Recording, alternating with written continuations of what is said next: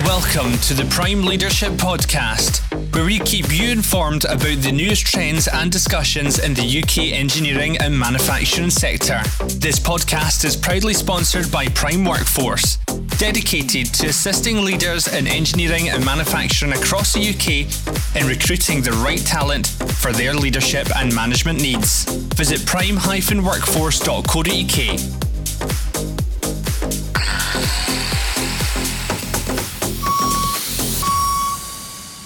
This week I'm delighted to be joined by Peter Hopkins, who is the Managing Director of Partcakes Bakery in Bolton. Peter has been running sites at MD level for the past 13 years, currently at Partcakes, which is 160 million turnover cake manufacturer supplying UK major retailers. I would be surprised if you haven't been in a supermarket and seen a retailer branded cake, and typically that would have came from Partcakes. Peter's site responsibility, specifically within Bolton, is for 600 people and the turnover is about 60 million. Over the past couple of years, Peter has led the transformation of the Bolton site with significant growth and implementation of a full new leadership team across all functions. I've personally known Peter during this period and helped with a lot of the recruitment, and I can see he's one of the best leaders within manufacturing today. And I'm delighted to have Peter on the show to discuss this week's hot topic: why leadership is important. Peter, thanks for coming on the show. Morning, Terry. Thank you. Good to join you. Great. And I thought we'd just get kicked off straight away, Peter, then. So, the key thing, why is leadership important? Yeah, if I initially talk in very simple terms, then if we can instill a leadership culture that allows each of our 600 people to even be 1% more effective, that's hugely powerful in our business, and far more powerful than any one of our leaders becoming more efficient or more effective individually. The size of that growth is, as I say, hugely powerful. If I talk in slightly more practical terms, so we employ, in addition to our leadership population, we employ a couple of dozen engineers who all do really valuable jobs for us. In order for them to be qualified as, say, an electrician, they'll have to serve a circa 3-year apprenticeship, stay up to date with legislation, and commit to some form of professional development each year. I would argue that the leaders in our business have far more influence on its success than our engineers. And if I talk in extremes, historically, we might take a machine minder because they're a good machine minder and make them a line leader, assuming they have the skills to do that job. Or we might take our best line leader and make them a shift manager. Or we might take our best shift manager and make them a production manager, etc., etc. Each time on the assumption that they have the ability to do the next level of leadership.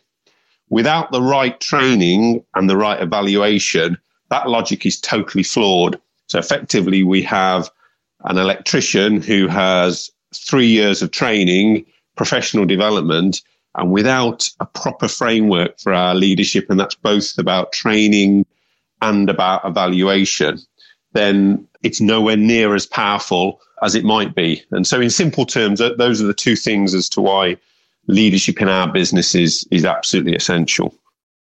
Okay, so that's interesting, Peter. So how would you go about doing that?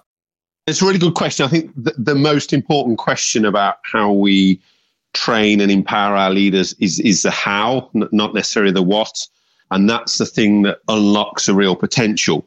So let me just firstly talk about the challenges that we have to overcome in the how. So it has to firstly be a journey of self-discovery. People have to be able to internalize the learning, understand what it means to them, how they can apply it in their own style and their own character. It's not verbatim. It's not, if I go back to my analogy of an electrician, it's not how to connect a set of wires. It has to be individual. Secondly, it has to be delivered at all levels, and that has to start with the most senior people in the business. So in our leadership program, I was the first person to do it, and that allows our senior leaders to take our more junior leaders through the program and lead them effectively through that. And so the program has to apply equally to someone who has, let's say, 30 years of leadership experience compared to someone who might be in their early 20s or maybe even younger, who are embarking on the leadership journey. And finally, and probably most importantly, it has to be practical and interactive. The analogy that says, tell me, I'll forget, show me, I'll remember, involve me, I'll understand is so applicable to this program. So having taken those principles and applied them to the program, we then take each of our leaders through three very distinct phases. Firstly, they have to learn how to lead themselves, how to behave in an authentic way, how to instill trust from the team below them in themselves. They then have to learn how to lead others, and that's the more classic tools of, empowerment, leadership styles, etc. And then we can go on to the practical tools. That might be short interval control, Kaizen, 5S, any of those.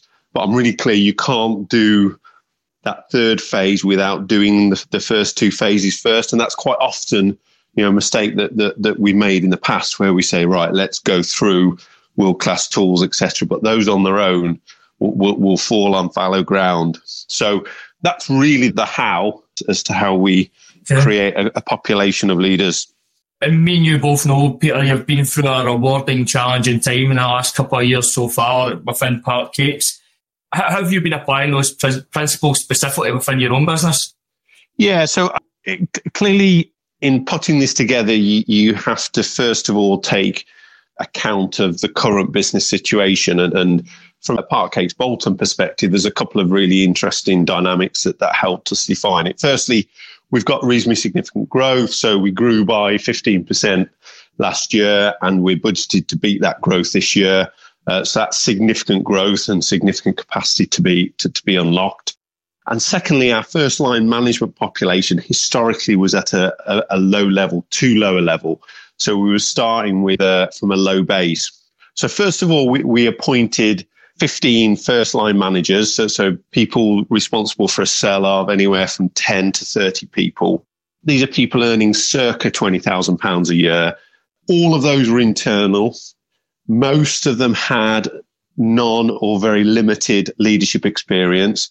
Most of them were Eastern European, so we had a number of cultural challenges, and in some cases language challenges.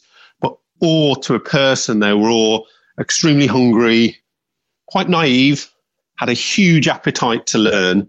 And as I've said, we had the cultural challenges of, they were in a country that they weren't brought up in, and the subtleties of leadership, therefore, are really important. So having identified those 15 people, we secondly took them through the leadership program, as I say, putting the senior leaders through first so that we can effectively lead them through and support and mentor them through the program. And effectively, we're starting with a blank sheet of paper. So out of that, we get a great deal of consistency. What we don't get is, well, actually, we did this at our previous place and I'll interpret it. So we get a great deal of consistency and alignment. And we build a team at Park Cakes that know how to lead in the way that we want to at Park Cakes. Therefore, we get the loyalty and the commitment to the cause because we've created or helped create the leaders within that business. So the biggest challenge for us, and in my experience, most food manufacturers in growth, isn't about machinery or kit. It's about the capacity of our management and how do the managers cope with 15% more business or 30% more business. So that might be a new shift, that might be a new line. And what in effect we've done is create that management capacity so that when we want to put a new cell of production on a night shift or a back shift or put a new machine in, then we are able to put one of our newly trained first line managers in and plug them in almost in modular form so that they're aligned to what we do. We know exactly how they're going to behave when we're not there, exactly how they're going to lead their people. And we create the framework around them that tells them, this is what's important for me to do, this is what's not important for me to do.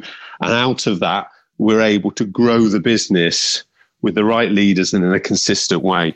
Yeah, 100%. Yeah, and I think, that clearly shows your experience at this level and being a leader within a company. And I know for a fact that Park Cakes over the last couple of years has benefited hugely by having you involved within the senior team. And I know this is, it's on to bigger and better things as well with Park Cakes. And it's going to be exciting to see what happens over the next couple of years coming with the solid foundation that you've laid within the business. Peter, I'd like to thank you very much for having you on this week's podcast. I really do appreciate it. I hope you enjoyed it as well. No, that was good. Thank you, Terry. Thanks, Peter. And I'm sure after listening to Peter's insightful information, I'm sure it's left a lot of ideas in our listeners' heads. And if you are listening in and it has got you thinking and you may have one or two questions, then please don't hesitate to get in touch with myself and I can put you in touch with Peter. So my contact details, if you pop an email across, it's Terry, Terry, at bonfirerecruitment.com. As discussed, our hot topics are a snippet of knowledge, and hopefully it has got you thinking about your own business and your own leadership and how be able to take some of the ideas there and adopt into your own leadership strategy. I hope you enjoyed listening to the show. Thank you very much, as always, for tuning in. It really is much appreciated. Thanks for listening to the Prime Leadership Podcast. If you've made it this far, we take it that you enjoyed the show. In return, we'd love it if you would leave us a rating and a review on Spotify and Amazon Music. Subscribe whilst you're there, and we'll catch you for the next episode.